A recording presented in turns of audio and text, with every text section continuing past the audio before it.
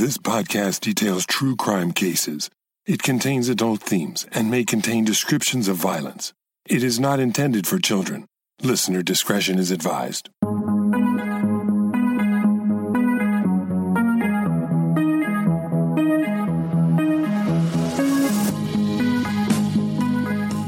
Thank you for joining me for today's episode of Once Upon a Crime.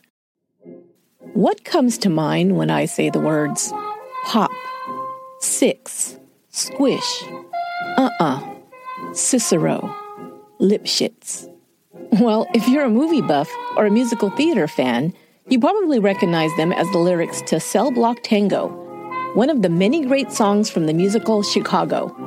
Chicago was first staged as a play on Broadway way back in 1926, but most will remember the musical version that opened on Broadway in 1975 and was directed and choreographed by Bob Fosse, and its revival in 1996. Chicago would become the longest-running American musical in Broadway history. It's the story of two women in 1920s Chicago accused of murdering their lovers and the sensational trials that followed. Roxie Hart and Velma Kelly would become the fictional embodiment of the vices and scandals that plagued that time and place in American history. Sensational newspaper accounts of the crimes associated with jazz, sex, and the illegal consumption of booze during the time of Prohibition were the equivalent of today's fascination with true crime, but now consumed through podcasts and streaming services. The real-life Velma and Roxie were indeed two women accused of murder in the Roaring '20s. Belva Gartner, a divorced cabaret singer, and Beulah Anand, an unfaithful wife, found themselves locked up on murder charges and facing the hangman's noose when their stories were recorded by a newly hired female reporter for the Chicago Tribune. They would become media superstars as the sordid details of their lives and crimes unfolded in the news. This is the story of Belva Gartner and Beulah Anand and Chicago.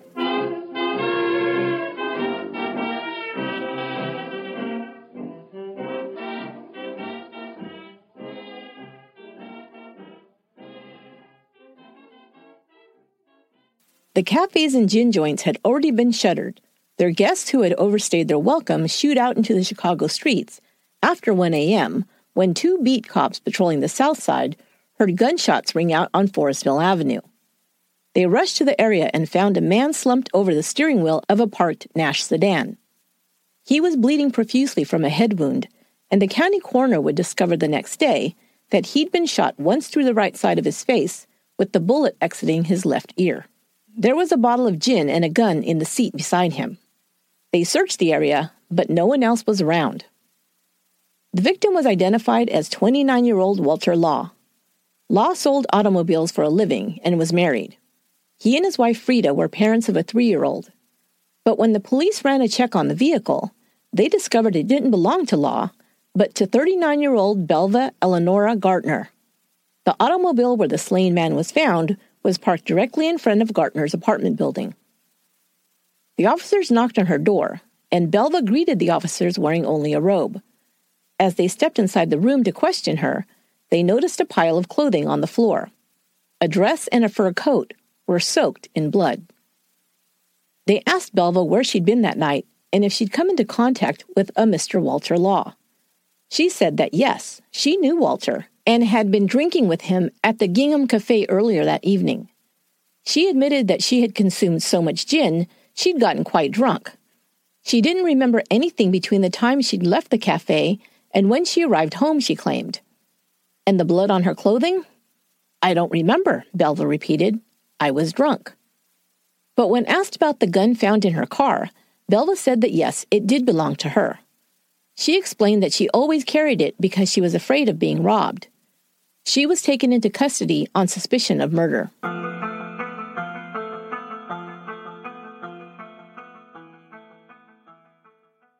Belva Gartner was born Belva Businger in Litchfield, Illinois in 1884. She had been an entertainer, a cabaret singer in her youth, going by the stage name Belle Brown. Belva had been married and divorced twice, the second time to a wealthy industrialist 20 years her senior. However, 5 months after they wed, William Gartner had sued to have the marriage annulled, claiming that Belva's divorce from her first husband had never been finalized. Belva had met Walter Law when he sold her an automobile. Although Belva was a decade older than Law, she and the younger married man began meeting to drink once or twice a week, and an affair blossomed. Belva was no longer the beauty she'd been in her younger days, but she was still attractive with bobbed brunette hair, a trim figure, and always stylishly dressed in furs and elaborate hats. The day after her boyfriend was found dead, lying in a pool of blood inside her vehicle, police questioned Belva further. Now she told officers a strange story about the events of the night of March 11th. She and Law had been drinking at the Gingham Cafe, and afterward he drove her back to her apartment. Belva said they began talking about the rampant crime in Chicago, and she pointed out that it was risky to be out so late at night. The risk of being robbed was a worry of hers, she said. Then she'd asked Law what he would do if they were held up. Belva said she and Law began debating about who was the more skilled with a gun, and she jokingly suggested a wager. They should toss up a coin, Belva said, and the winner of the toss would take a shot at the loser. If the winner missed, then the other would get a chance to shoot. They would continue to take turns until someone was shot. Okay, say it with me. What? She again explained that she was quite drunk, and she couldn't recall what happened next. The very next thing she did remember was seeing Law slumped over the steering wheel. But she said innocently, "I had no idea what was the matter." She had grabbed Law, yelling out his name, which is how she got the blood on her clothing, she explained. At that point, she grew frightened and ran home. Her story changed slightly later that day, when she said it had been Walter, not her, that had suggested the shooting game. A coroner's inquest was called to determine if Walter Law had died by suicide, murder, or accident. The officers who had first arrived at Belva's apartment testified that she didn't appear to be very intoxicated. The manager of the Gingham Cafe, Curly Brown, insisted that neither Belva nor her date had been drinking gin. They only had ginger ale, Brown said. We don't allow gin. Yeah, I'm not sure I believe him. I mean, prohibition was in effect at the time. What's he gonna say? Yeah, we served them illegal alcohol at my establishment? I think not. Frida Law, Walter's widow, was interviewed. She not only was grieving the violent death of her husband, but also had to contend with learning that her husband had been stepping out with another woman. The fact that the jury saw Belva as a homewrecker as well as a possible murderer did not work in her favor. Then a Mr. Paul Goodwin took the stand, and his testimony would be even more damaging. Goodwin had worked at the auto dealership with Law, and the two had become friends. Law, he said, had told him just days before his death that he feared the woman he'd been seeing might kill him. Law was a man who'd had a fling, but came to regret it, and tried to end things with Belva, according to Goodwin. He had told Goodwin that just 3 weeks earlier, when he'd been with Belva at her apartment and tried to leave, she'd locked him in and threatened to stab him with a knife unless he stayed. He told Goodwin that he'd even planned to take out more life insurance to cover the needs of his wife and child, should she make good on her threats. The jury went out for deliberations, and 20 minutes later returned with their verdict. We, the coroner's jury, find that Walter Law came to his death in the automobile of Mrs. Belva Gartner from a bullet fired by Mrs. Belva Gartner.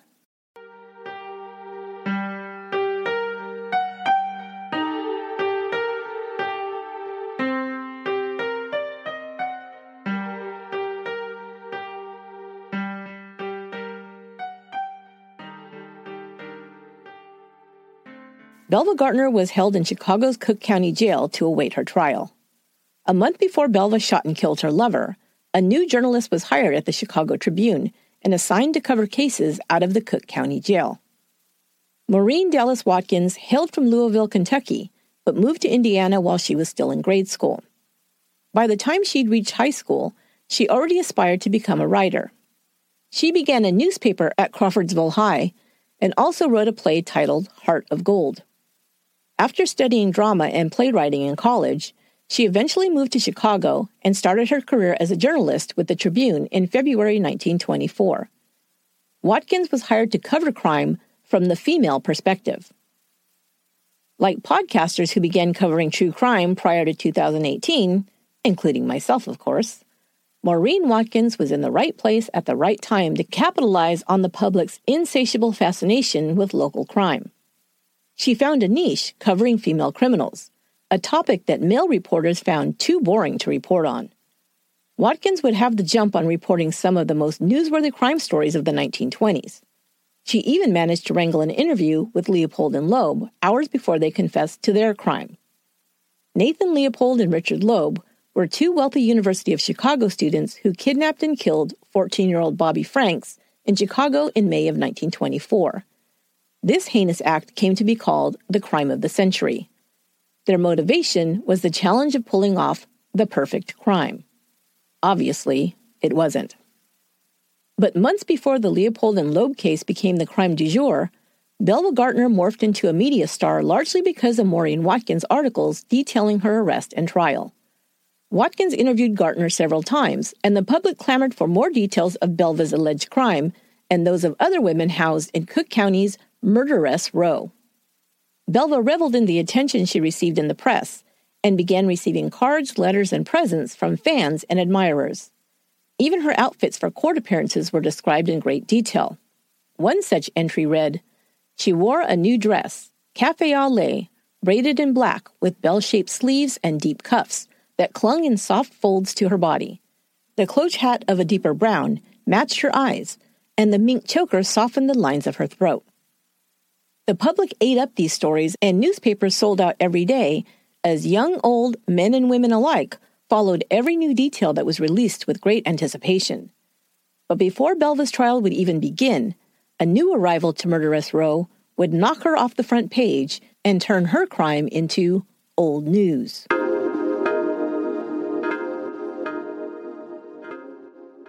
On April 3, 1924, Albert Anand got a call at the garage where he worked as a mechanic. It was his 23-year-old wife, Beulah, and she sounded frantic. "I've shot a man, Albert." She urged him to hurry home. When he arrived, he found a young man in their apartment slumped against a wall. He had a bullet wound in his back, and he was dead. Albert took in the scene in the room. The man's clothes were tossed on a side chair. By the look of it, an intimate party for two had taken place. There were empty wine bottles and 2 glasses on the bureau. A jazz record still spun on the Victrola. Beulah explained to Albert that the man's name was Harry Kalstead. She'd met him at the laundry where she worked part-time as a bookkeeper. Beulah told her husband that Harry had shown up at their door and made advances towards her. He'd been aggressive and had brought wine with him. Not knowing how to get rid of him, she thought it best to humor him and have one drink before showing him the door. But after finishing her drink and upon asking him to leave, Beulah said that Harry had, quote, tried to make love to her. She grabbed the .38 caliber revolver they kept in their apartment. She told Harry she would shoot, but he kept coming towards her. She fired, and he fell to the ground. Albert called the police to report the attack on his wife and the shooting. When officers arrived, they would report that Beulah Anand reeked of alcohol. Her husband relayed the events as told to him by his wife, but they took Beulah into the Hyde Park station to question her further.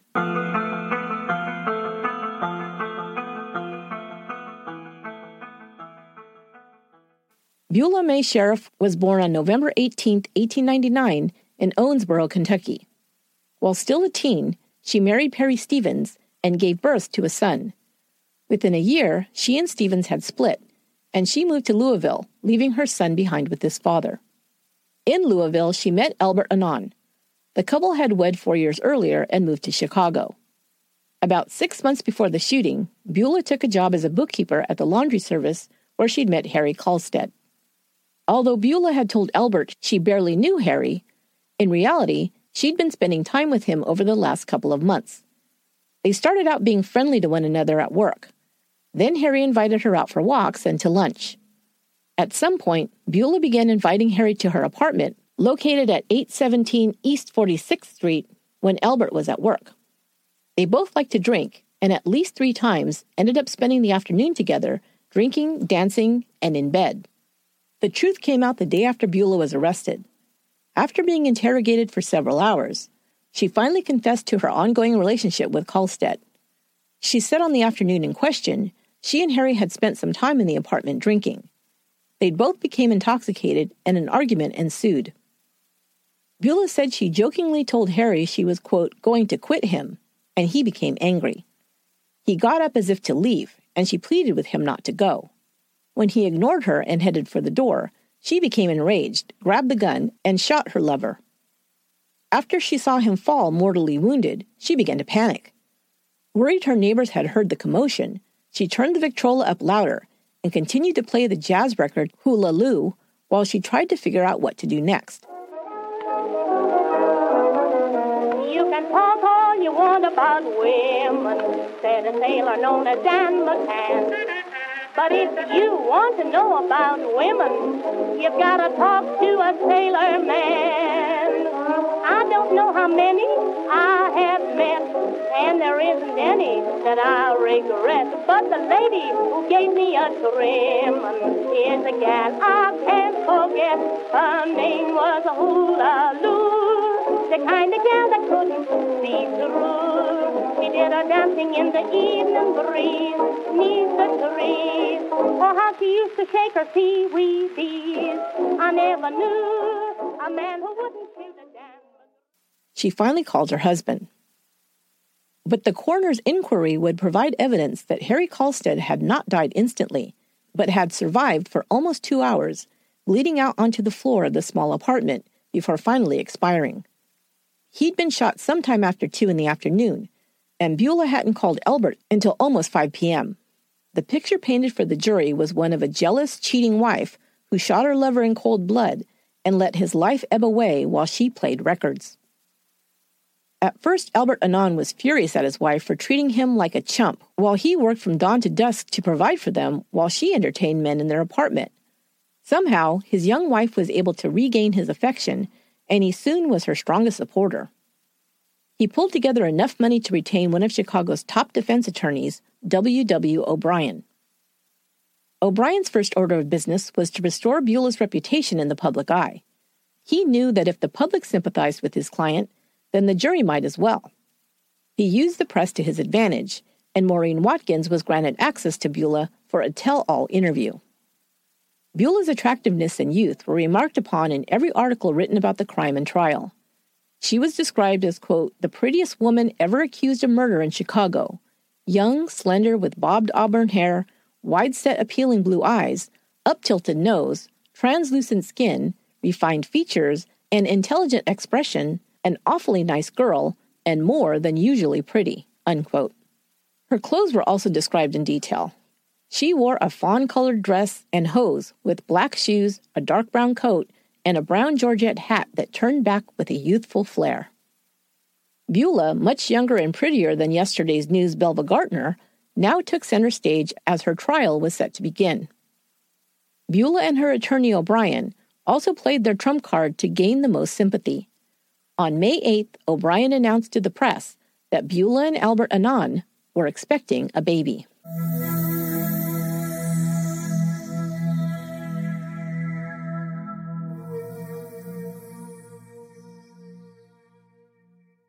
By the time they reached the beginning of the trial in May, Beulah was now being portrayed as a girl who innocently got caught up in a bad situation and had to fight for her life.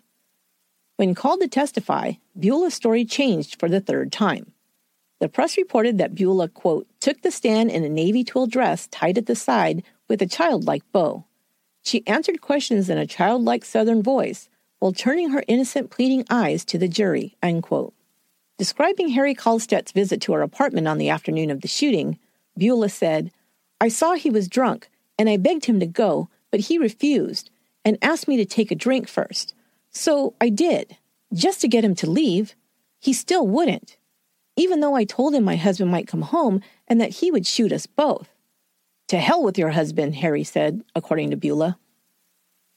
He insisted she have another drink and then wanted to play records. After that, he tried to pull her into the bedroom. Beulah said she refused and begged him to go. It was then that she informed him of her, quote, delicate condition, thinking that would convince him to leave, but it did not.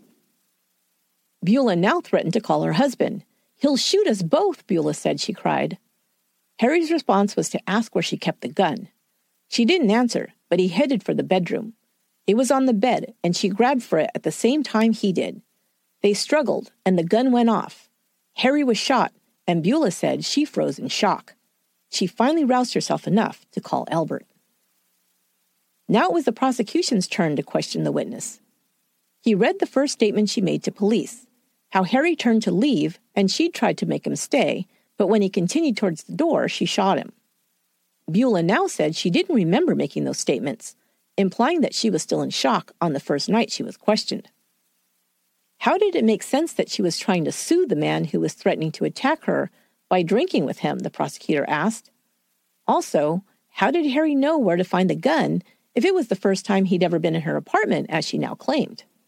He also pointed out that she'd testified Harry had walked toward the bedroom ahead of her, but somehow she'd been able to grab the gun first.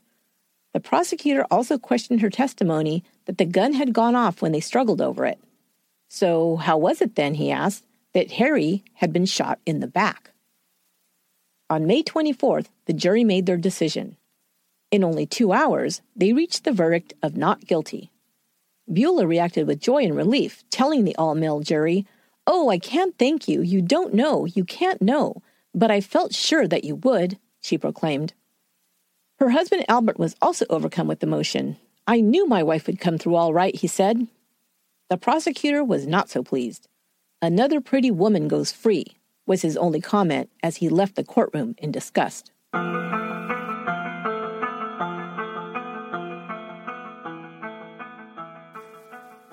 The morning after her trial ended, Beulah rewarded her cuckolded husband for sticking by her and paying for her high-priced attorney's fees by announcing to the press that she was leaving Albert.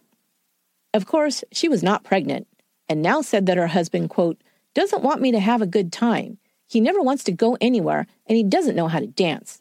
I'm not going to waste the rest of my life with him. He's too slow," unquote. She divorced him a month after her acquittal.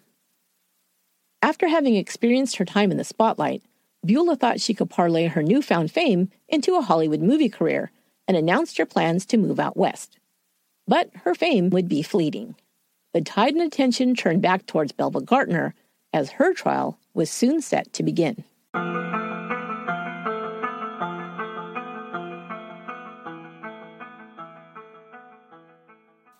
Beulah Anand's trial had wrapped up, and the public was ready for the next big crime story to come out of Cook County's murderess row, that of 39-year-old Belva Gaertner.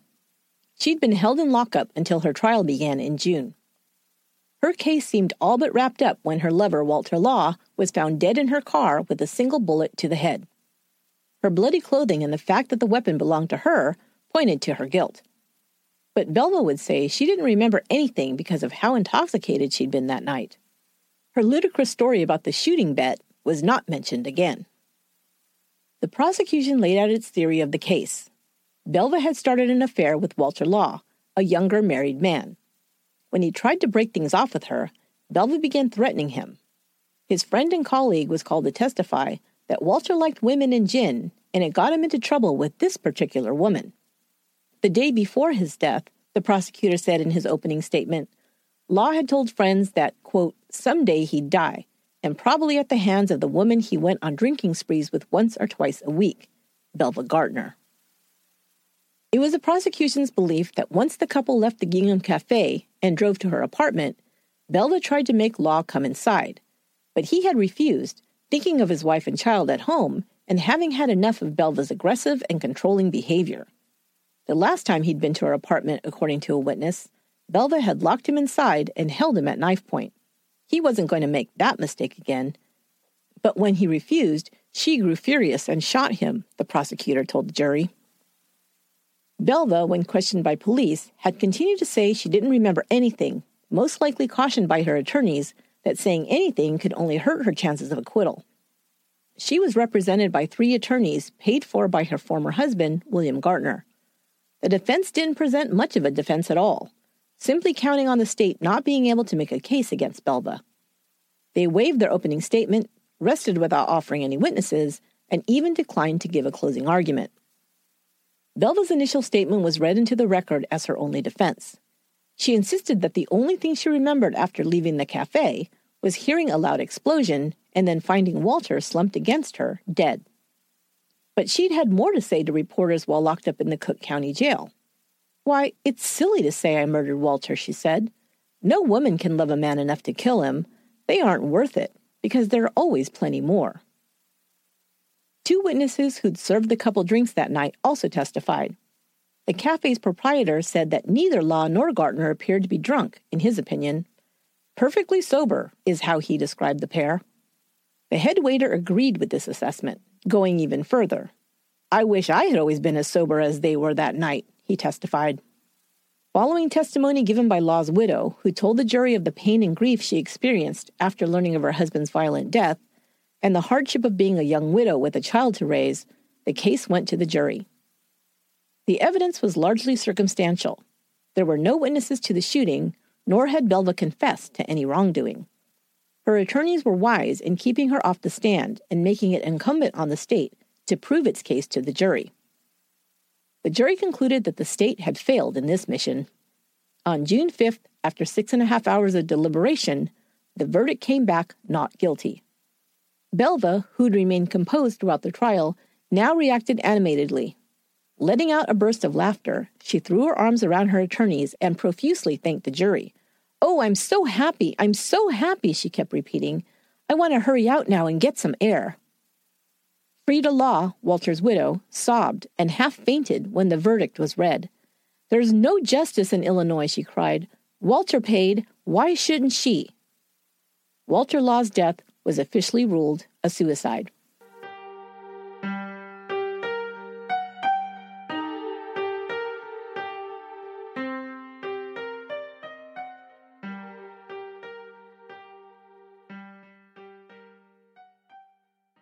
Belva Gartner lived a long life, but it was not without drama.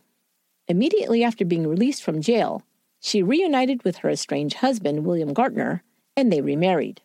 The following year, he filed for divorce again, claiming his wife Belva was an abusive alcoholic. He caught her with another man and claimed she then threatened him, saying she would murder him. Wow. She was also convicted of drunk driving in 1926. However, the couple remained together and in 1930 moved to Europe. William Gartner died in 1948. Afterward, Belva moved to Pasadena, California to live with her sister. She resided in California for the rest of her life, dying in 1965 at the age of 80. And Beulah? Well, she didn't make it to Hollywood after leaving the husband who was too slow for her tastes. Instead, she married again in 1927 to Edward Harlib, a 26-year-old divorced boxer, although his brother would tell reporters that old Ed was still married to his first wife. Beulah and Ed had known each other for 6 months. The newlyweds purchased a home in Barrington, Illinois. But the relationship was punctuated by drunken arguments and domestic violence. Her new husband beat her, and Beulah suffered bruises and twice broken ribs during their short marriage. It ended after just 4 months. A year later, Beulah contracted tuberculosis and died at the age of 29. Before she died, she learned that a play had been written by her old reporter friend Maureen Watkins, based in part on her life and trial. She said she was anxious to see it, as she was told the character of Roxy Hart resembled her quite a bit. I don't believe she ever did get to see the play. Titled The Brave Little Women, the play would transform Beulah Anand and Belva Gartner's 15 minutes of fame into two of the most recognizable characters in American musical theater history, Roxy Hart and Velma Kelly.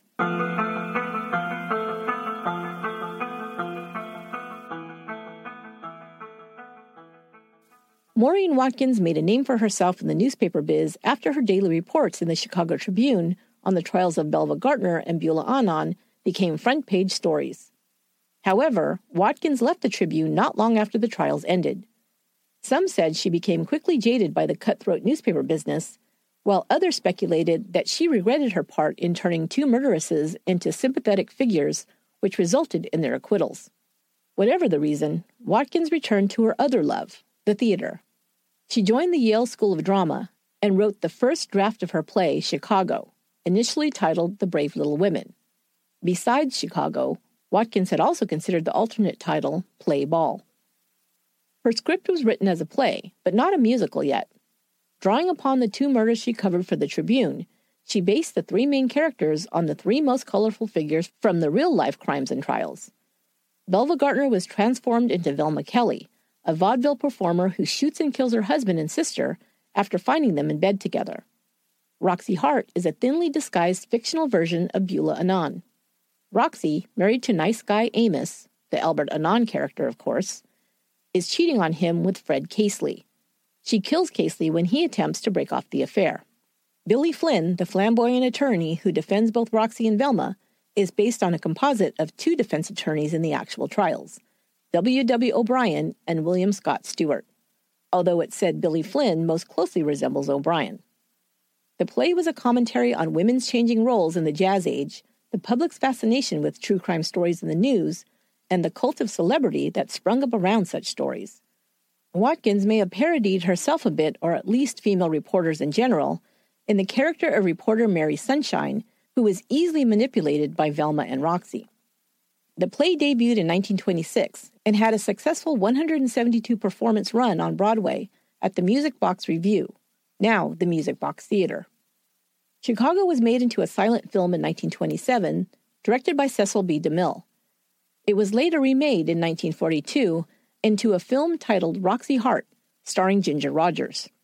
In the 1960s, dancer and choreographer Gwen Verdon brought the play to the attention of her husband, Bob Fosse. She encouraged him to seek out the rights to bring the play back to Broadway. Fosse asked Maureen Watkins for her permission to stage the musical. She was now in her late 60s, but she refused. He continued to try and convince her over the next several years, but she would not be swayed. When Maureen Watkins died in 1969, Fosse and Verdon were able to purchase the rights to the play from her estate. Fosse collaborated with composer John Kander and lyricist Fred Ebb to develop the score that is most well known today, including the songs All That Jazz, Cell Block Tango, and Razzle Dazzle. Chicago the Musical opened on Broadway on June 3, 1975, at the 46th Street Theater, and ran for a total of 936 performances. The original cast featured Chita Rivera as Velma Kelly, Gwen Verdon as Roxy Hart, Jerry Orbach, yes, Detective Lenny Briscoe from Law & Order himself, as Billy Flynn, and Barney Martin as Amos Hart. As I mentioned at the top of the show, Chicago became the longest-running musical in Broadway history. It also garnered scores of Tony Awards and nominations, including Best Musical, Best Original Score, and Tony nominations for Orbach, Rivera, and Verdon's performances. Chicago was also revived several times, in London in 1979, and a 1996 Broadway revival among many. And I also love the 2002 film version of the musical, directed and choreographed by Rob Marshall. The film stars Renee Zellweger as Roxy Hart, Richard Gere as Billy Flynn, who knew he could dance, and Catherine Zeta-Jones as Velma Kelly. It won 6 Oscars at the 75th Annual Academy Awards, including Best Picture.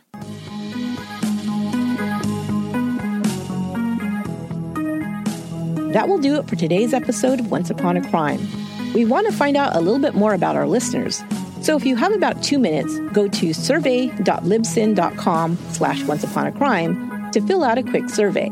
I'd really appreciate it. There's also a link in the show notes. Don't forget that you can also find Once Upon a Crime on YouTube. Click on the link in the show notes or look for us under Once Upon a Crime Podcast. Once Upon a Crime is written, produced, and edited by me, Esther Ludlow. Until next time, be good to one another.